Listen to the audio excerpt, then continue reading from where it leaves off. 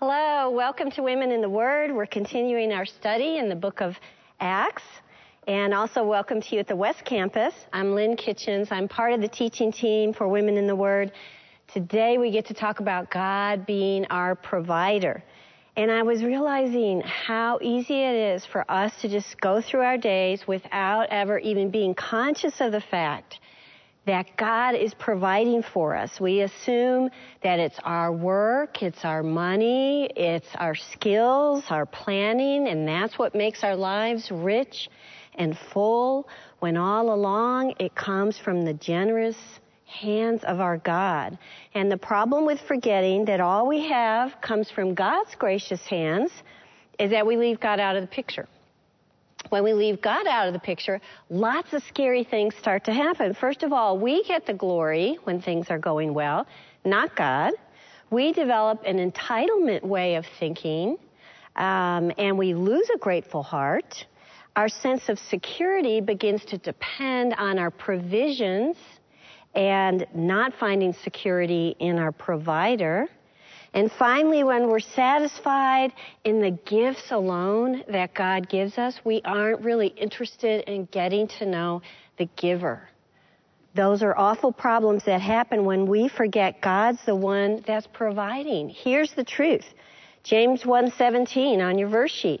Every good and perfect gift is from above, coming down from the Father of lights, with whom there is no variation or shadow due to change. When I was working on this lesson, Psalm 23 kept coming to my mind because it's a psalm about God's provision in our lives. And in that psalm, we see David realizing that in both the good times and in the bad times, God is there. God is his provider. And I think Peter and the early church realized that and witnessed this reality in the church and its growth. When I was a little girl, we used to recite the 23rd Psalm, and I always hesitated and did not want to say the first line because I didn't really understand it, which is, the Lord is my shepherd, I shall not want. And I didn't want to say it because I thought to myself, why don't I want my shepherd? I do want him. And I don't know how old I was before the light bulb went off that, he's my shepherd, so I shall not be in want. I shall not need anything. He is my provider. Does it mean we're not going to suffer loss or face hard times? No, we look at Jesus' life. We look at the disciples' lives. We look at the early church. We look at the persecuted church today. And we look in the mirror. And we realize what it does mean is that God knows our needs and he cares about them, and he will take care of us. He's our provider. He is faithful. In our hungers we're going to look at today, in our struggles that make us sometimes feel like we're in captivity, and also all along our life journey, God is our provider. And we know this to be true. Jesus said it was true on your verse sheet, Matthew 6. Therefore, I tell you, don't be anxious about your life, what you'll eat or what you'll drink, not about your body, what you'll put on. Isn't life more than food and the body more than clothing?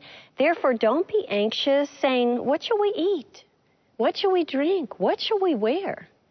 For the Gentiles seek after all these things, and your heavenly Father knows you need them all. Seek first the kingdom of God and his righteousness, and all these other things that you need will be given to you. David told us this is true. On your outline, in our hunger, I'm going to read what he said. The Lord is my shepherd, I shall not want. He makes me lie down in green pastures. He leads me beside still waters. He restores my soul. He leads me in paths of righteousness for his name's sake. I think in these stories in the book of Acts, we see that happening. We see God's provision for the church. He's on the move. Last week we saw how he met the spiritual needs of the Gentiles. When Peter went to Cornelius' house, he provided them with salvation through the finished work of Christ on the cross. And he provided them a place to grow and serve his church. They didn't need to become Jewish to enter the church, to embrace their faith. They entered the church as Gentiles, this great, growing, interracial, international church of Jesus Christ, just as Jesus said it would be. John 10:16. I have other sheep, Jesus said, that are not of this fold. I must bring them also.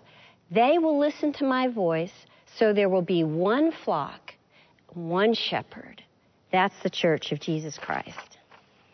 Peter and the Jews in Cornelius' home, they saw God's provision for the Gentiles and they rejoiced. Peter shared it with the skeptical Jews in Jerusalem. They rejoiced. Well, most of them rejoiced, and we'll look later about more on that. But now, for the very first time, when we're in the book of Acts in these chapters, the Jews begin to target Gentiles to share the good news of Jesus Christ. And historians think this was one of the greatest events in history. Christianity finally launching on its worldwide mission. And they would find the world to be hungry, ready to hear the good news of Jesus Christ. Look at Acts 11, verse 19. Now those who were scattered because of the persecution that arose over Stephen traveled as far as Phoenicia and Cyprus and Antioch, speaking the word to no one except Jews. But there were some of them, men of Cyprus and Cyrene, who on coming to Antioch spoke to the Hellenists also, preaching the Lord Jesus. And the hand of the Lord was with them, and a great number who believed turned to the Lord. Some Jews probably hadn't heard the story of Peter and Cornelius. And so they were out, still continuing to preach to the Jews alone.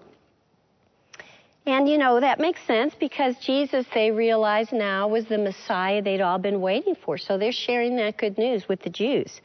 But there were other Jews from Cyprus, which was an island near Antioch, and from Cyrene, which was a city in northern Africa.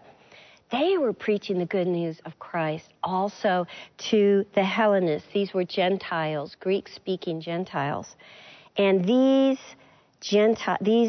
Jewish evangelists who shared with both Jew and Gentile alike, they were nameless pioneers for Christ. We don't even know their names, but they helped change the world for Jesus. And next to these amazing people was another amazing fact that emerges in these verses. The city of Antioch would take center stage in Christianity. It would become to be called the cradle of Christianity. It was the third greatest city in the Roman world. It was situated on the river Orontes, which was 15 miles from the Mediterranean Sea. Antioch was big, a population of 500,000. It was made up of Jews, Greeks, Orientals, Romans. It was cosmopolitan. It was populous. It was popular. It was busy. It was important for trade. And Antioch was known because it was immoral. It was a city that really sought pleasure. It was known for chariot races, gambling. It was known for temple prostitution.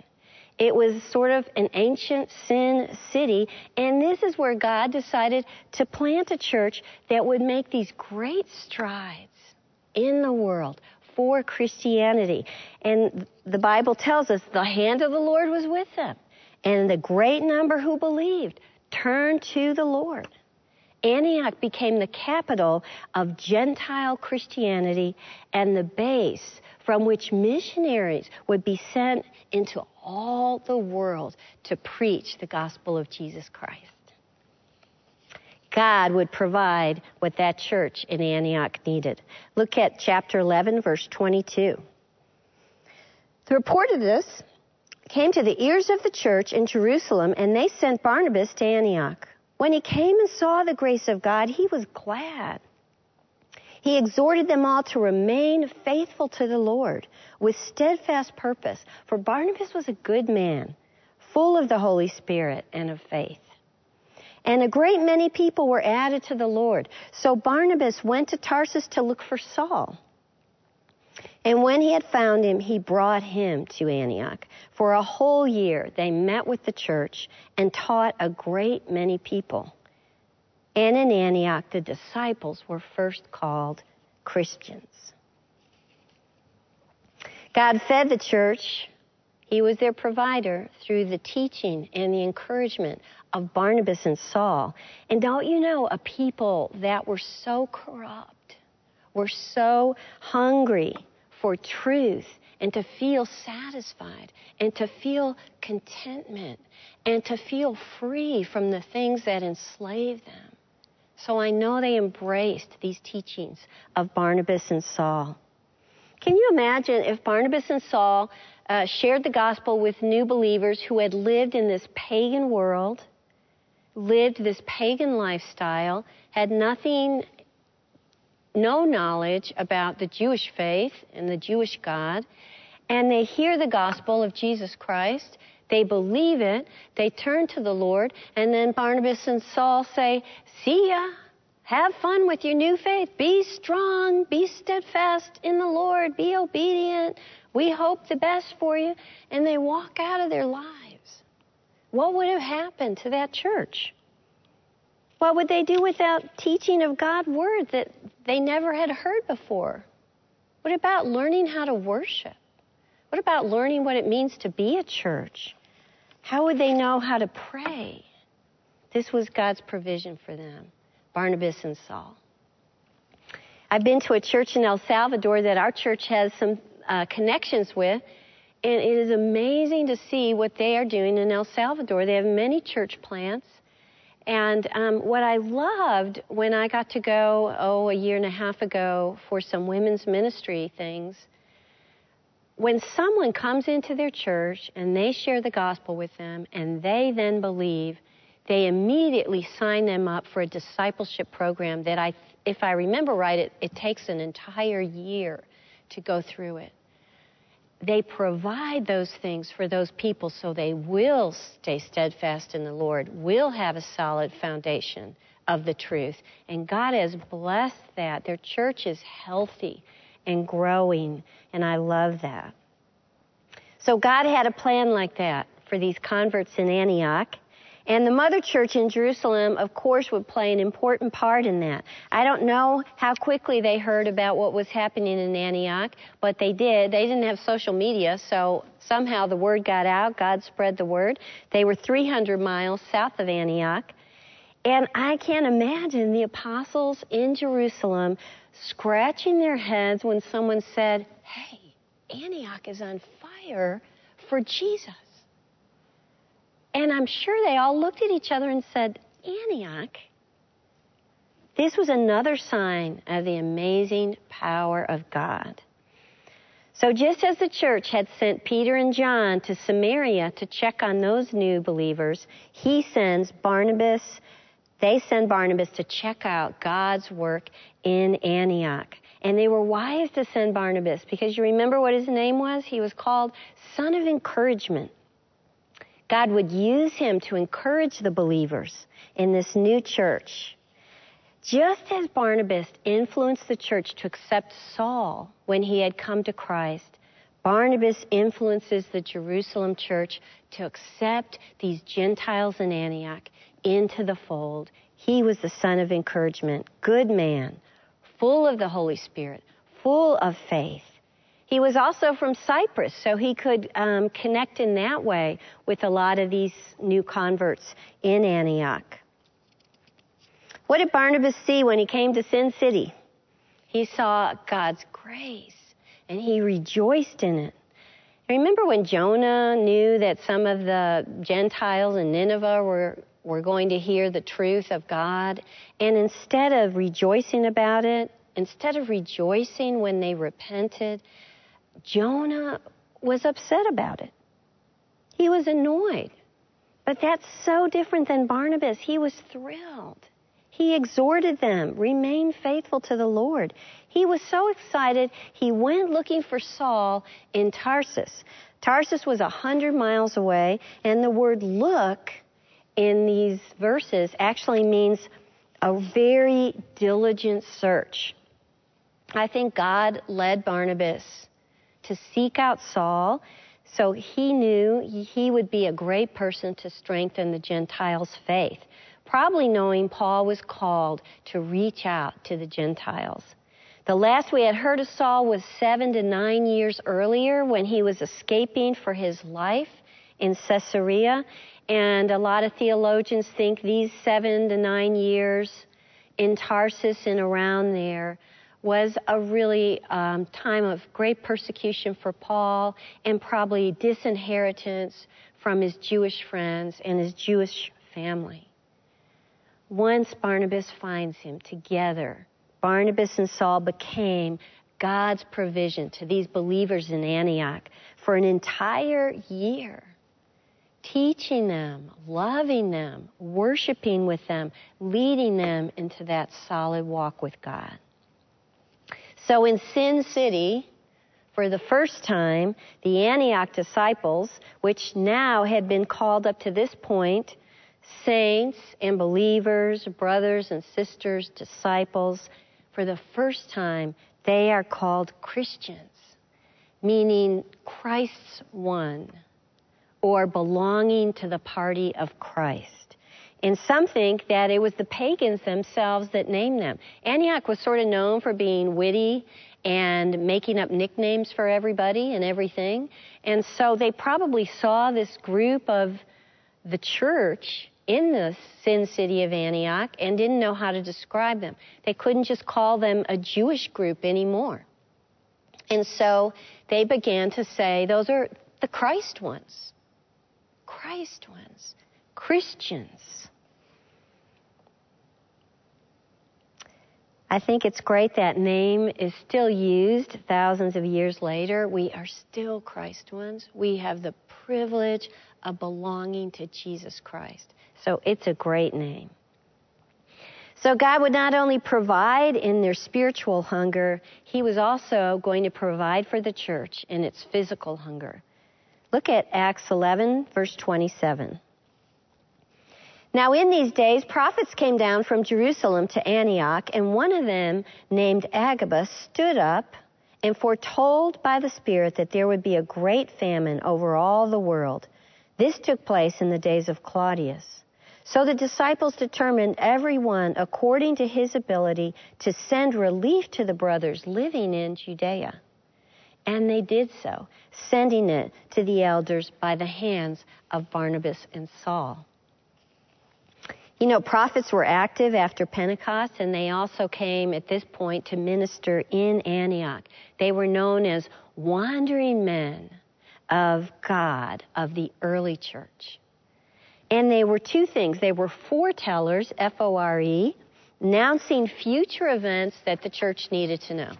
They were also forthtellers, meaning that they would proclaim the will of God. And Agabus prophesied of a famine coming in the future. In history, there was a famine during the reign of Claudius, which would have been 40 to 55 A.D. And then I just thought, we see how much this group of Antioch believers have grown because their first thought wasn't for themselves. Their first thought was for the believers living in Judea, even though there were still Jews in Jerusalem who were having trouble accepting this idea of the Antioch Gentiles and all Gentiles coming into the church. And yet they didn't care. They realized in Jerusalem the famine would hit the hardest because they had a lot of imported food for such a large population, and also because the new believers were beginning to be very despised by the Jews in Jerusalem, and so they wouldn't get help from them if a famine really did come. I thought it was great that the church that was new and young in Antioch immediately felt connected to the Jerusalem church and the churches in Judea. They were one, united in Christ, and I thought, you know, we see in Antioch one of the first illustrations of a multi-site. And I think that's sort of true. Christ Church was one church, but many locations. The elder board would be so proud of me to say that. They weren't just members of the church of Antioch. They saw themselves, along with the churches in Judea, members of the church of Christ together. One church, many locations. God used the generous hearts of the Antioch believers to meet the needs of the hungry in God's church. And 2,000 years later, God still uses His church to provide for the needy in this world, for the needy in the church, whether they're spiritually or physically hungry. I think God continues to feed believers today in the same way, through His people, through His Word, through His presence. If you sit down in a pew on a Sunday and you look at the people around you, they're God's provision to you.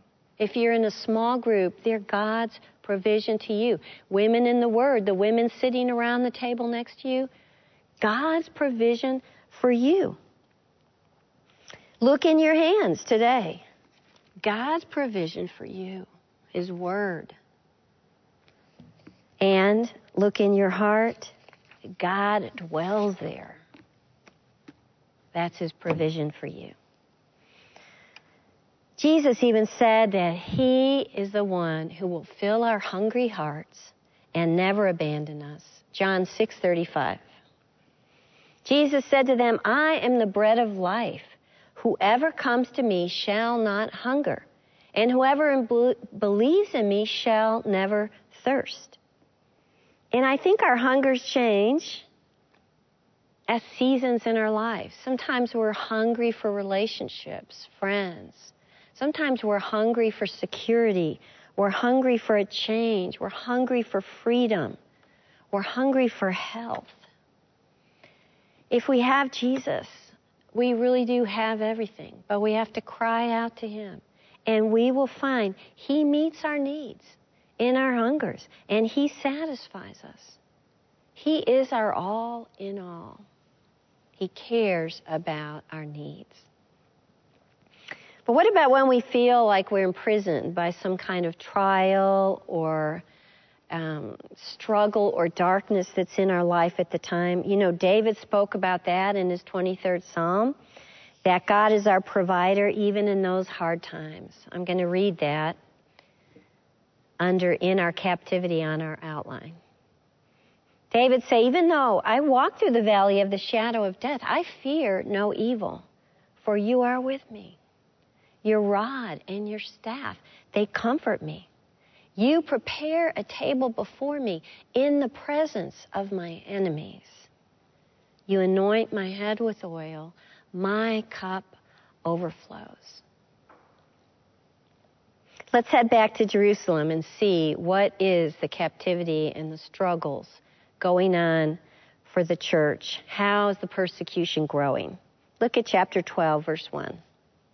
About that time, Herod the king laid violent hands on some who belonged to the church. He killed James, the brother of John, with the sword. And when he saw that it pleased the Jews, he proceeded to arrest Peter also.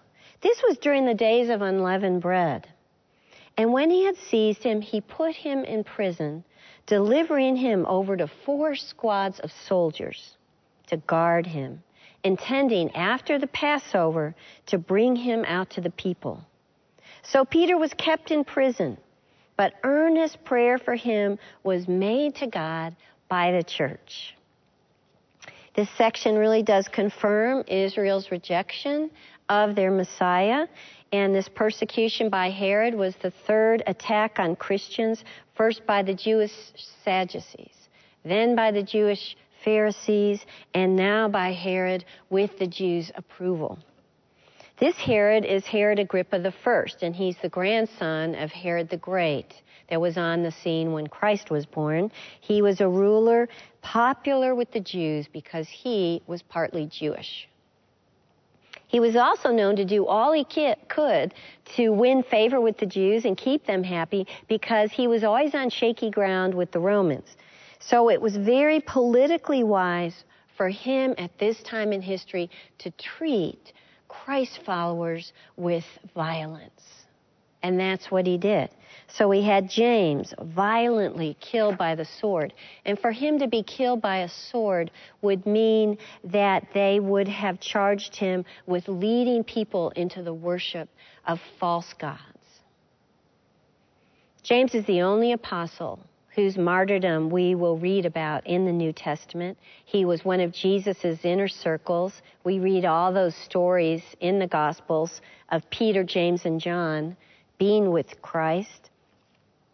James was with Jesus at very crucial times, including the time that Christ was transfigured before them in all his glory, brilliant, white.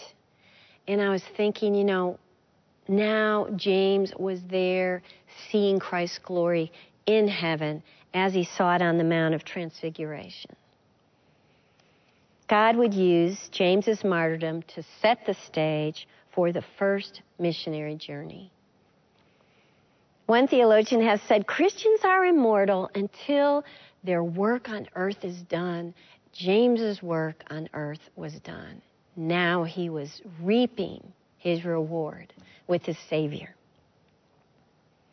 So I think at this point, Herod rubbed his hands together, looked around, thought, what else can I do to keep the Jews happy? Who else can I grab? And Peter would be the perfect guy to grab, because he'd sort of been hanging out with some Gentiles, and also he was known to be a leader in the church. Herod couldn't kill Peter right then because it was Passover season, the days of unleavened bread, and these are 7 days after Passover. It was a Jewish custom that executions were forbid during that time.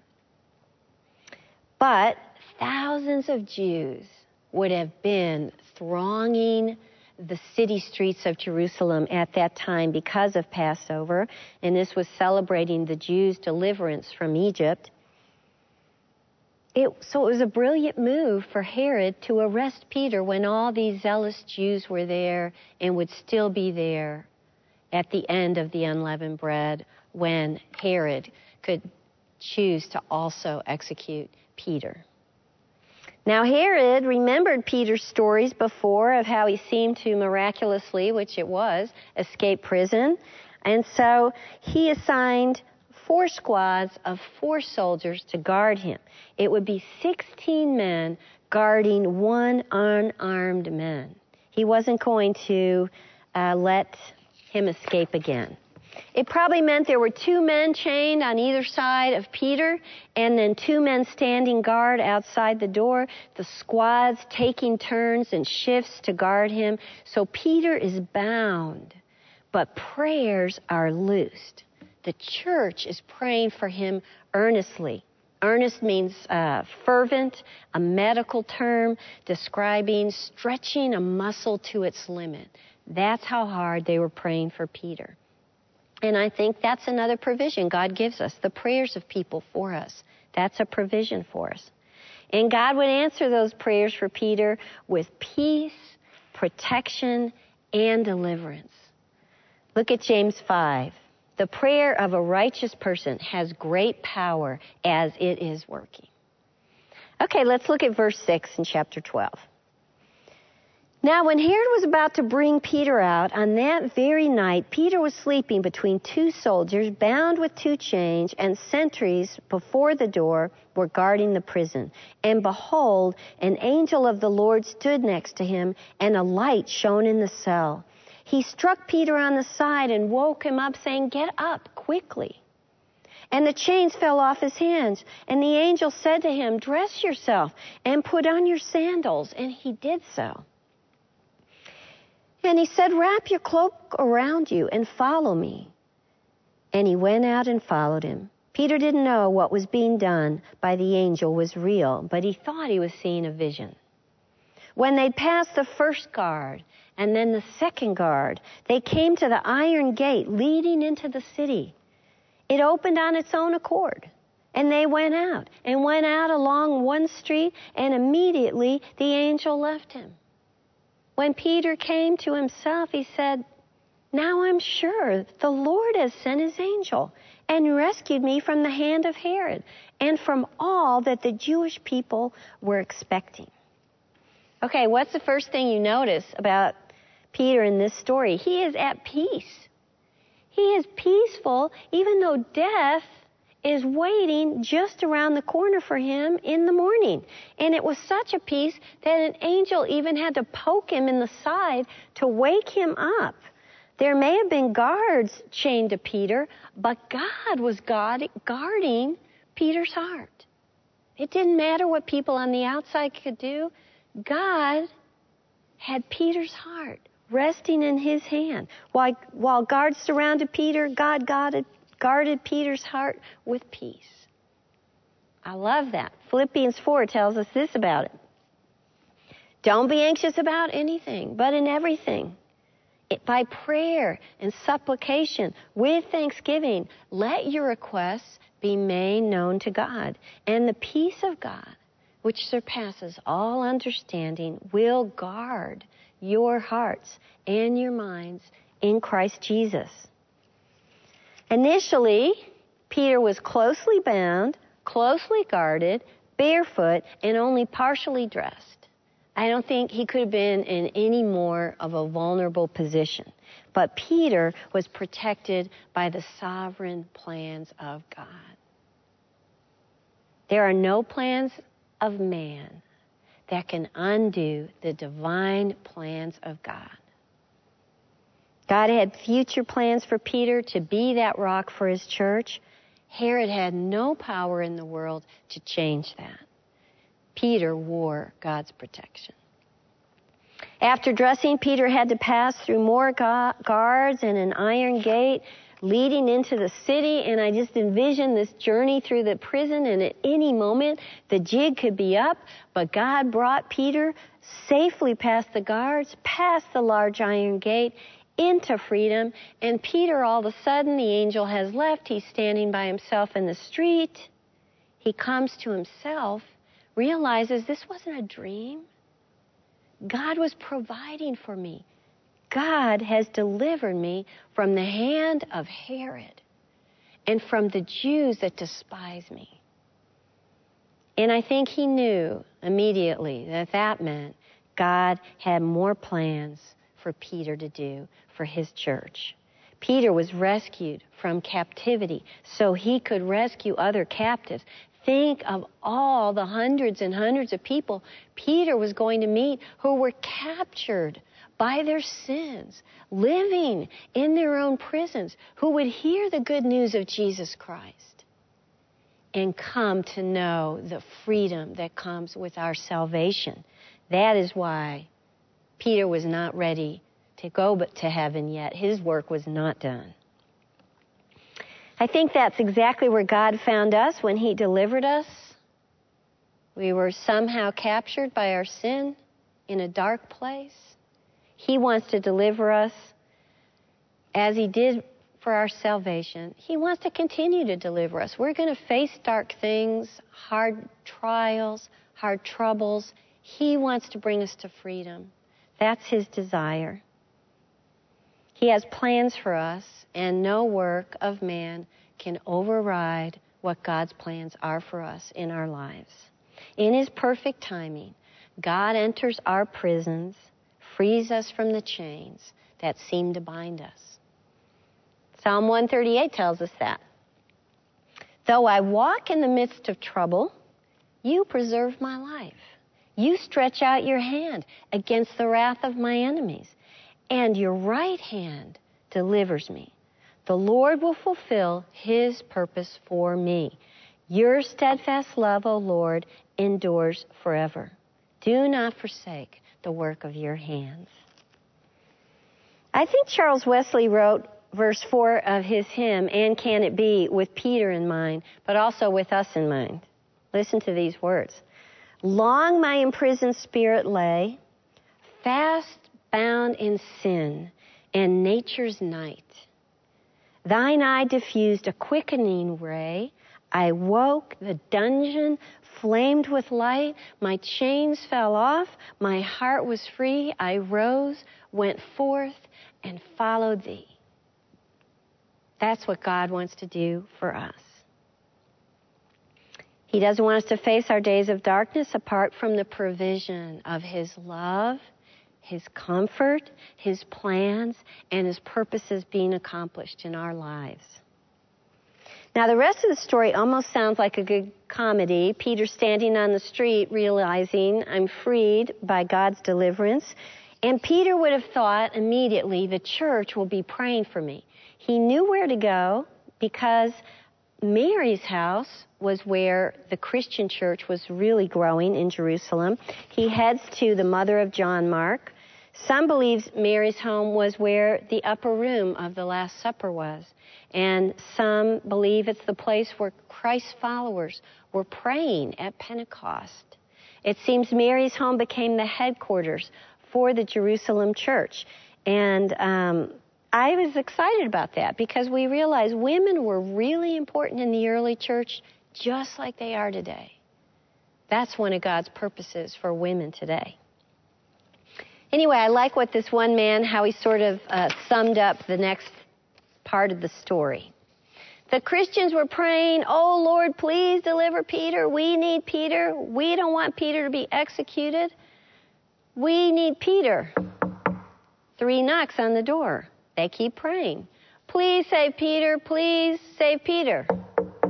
3 more knocks. People began to glance around while they're praying, wondering, is somebody going to answer that door? Mary owned the house, so she probably looked up and saw Rhoda. Rhoda was a servant. Mary probably indicated to her, go to the door. Rhoda did. When she got there, Rhoda recognized Peter's voice. She was so overjoyed and shocked, she went back to the group without even opening the door. She interrupted the prayer meeting saying, Peter's at the door. They're thinking, did you ever hear anything so crazy in your whole life? How could Peter be at the door? Peter's in prison. That's why we're here. We're praying for Peter. So they said to her, not very kindly, you're out of your mind. I don't know who you saw out there, but you're out of your mind. And besides that, you're interrupting our prayer meeting. Sit down over there and let us pray. But Rhoda kept insisting it was so.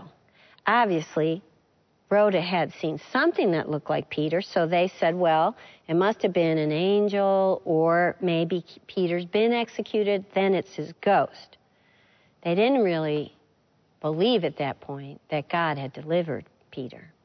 But Peter kept on knocking.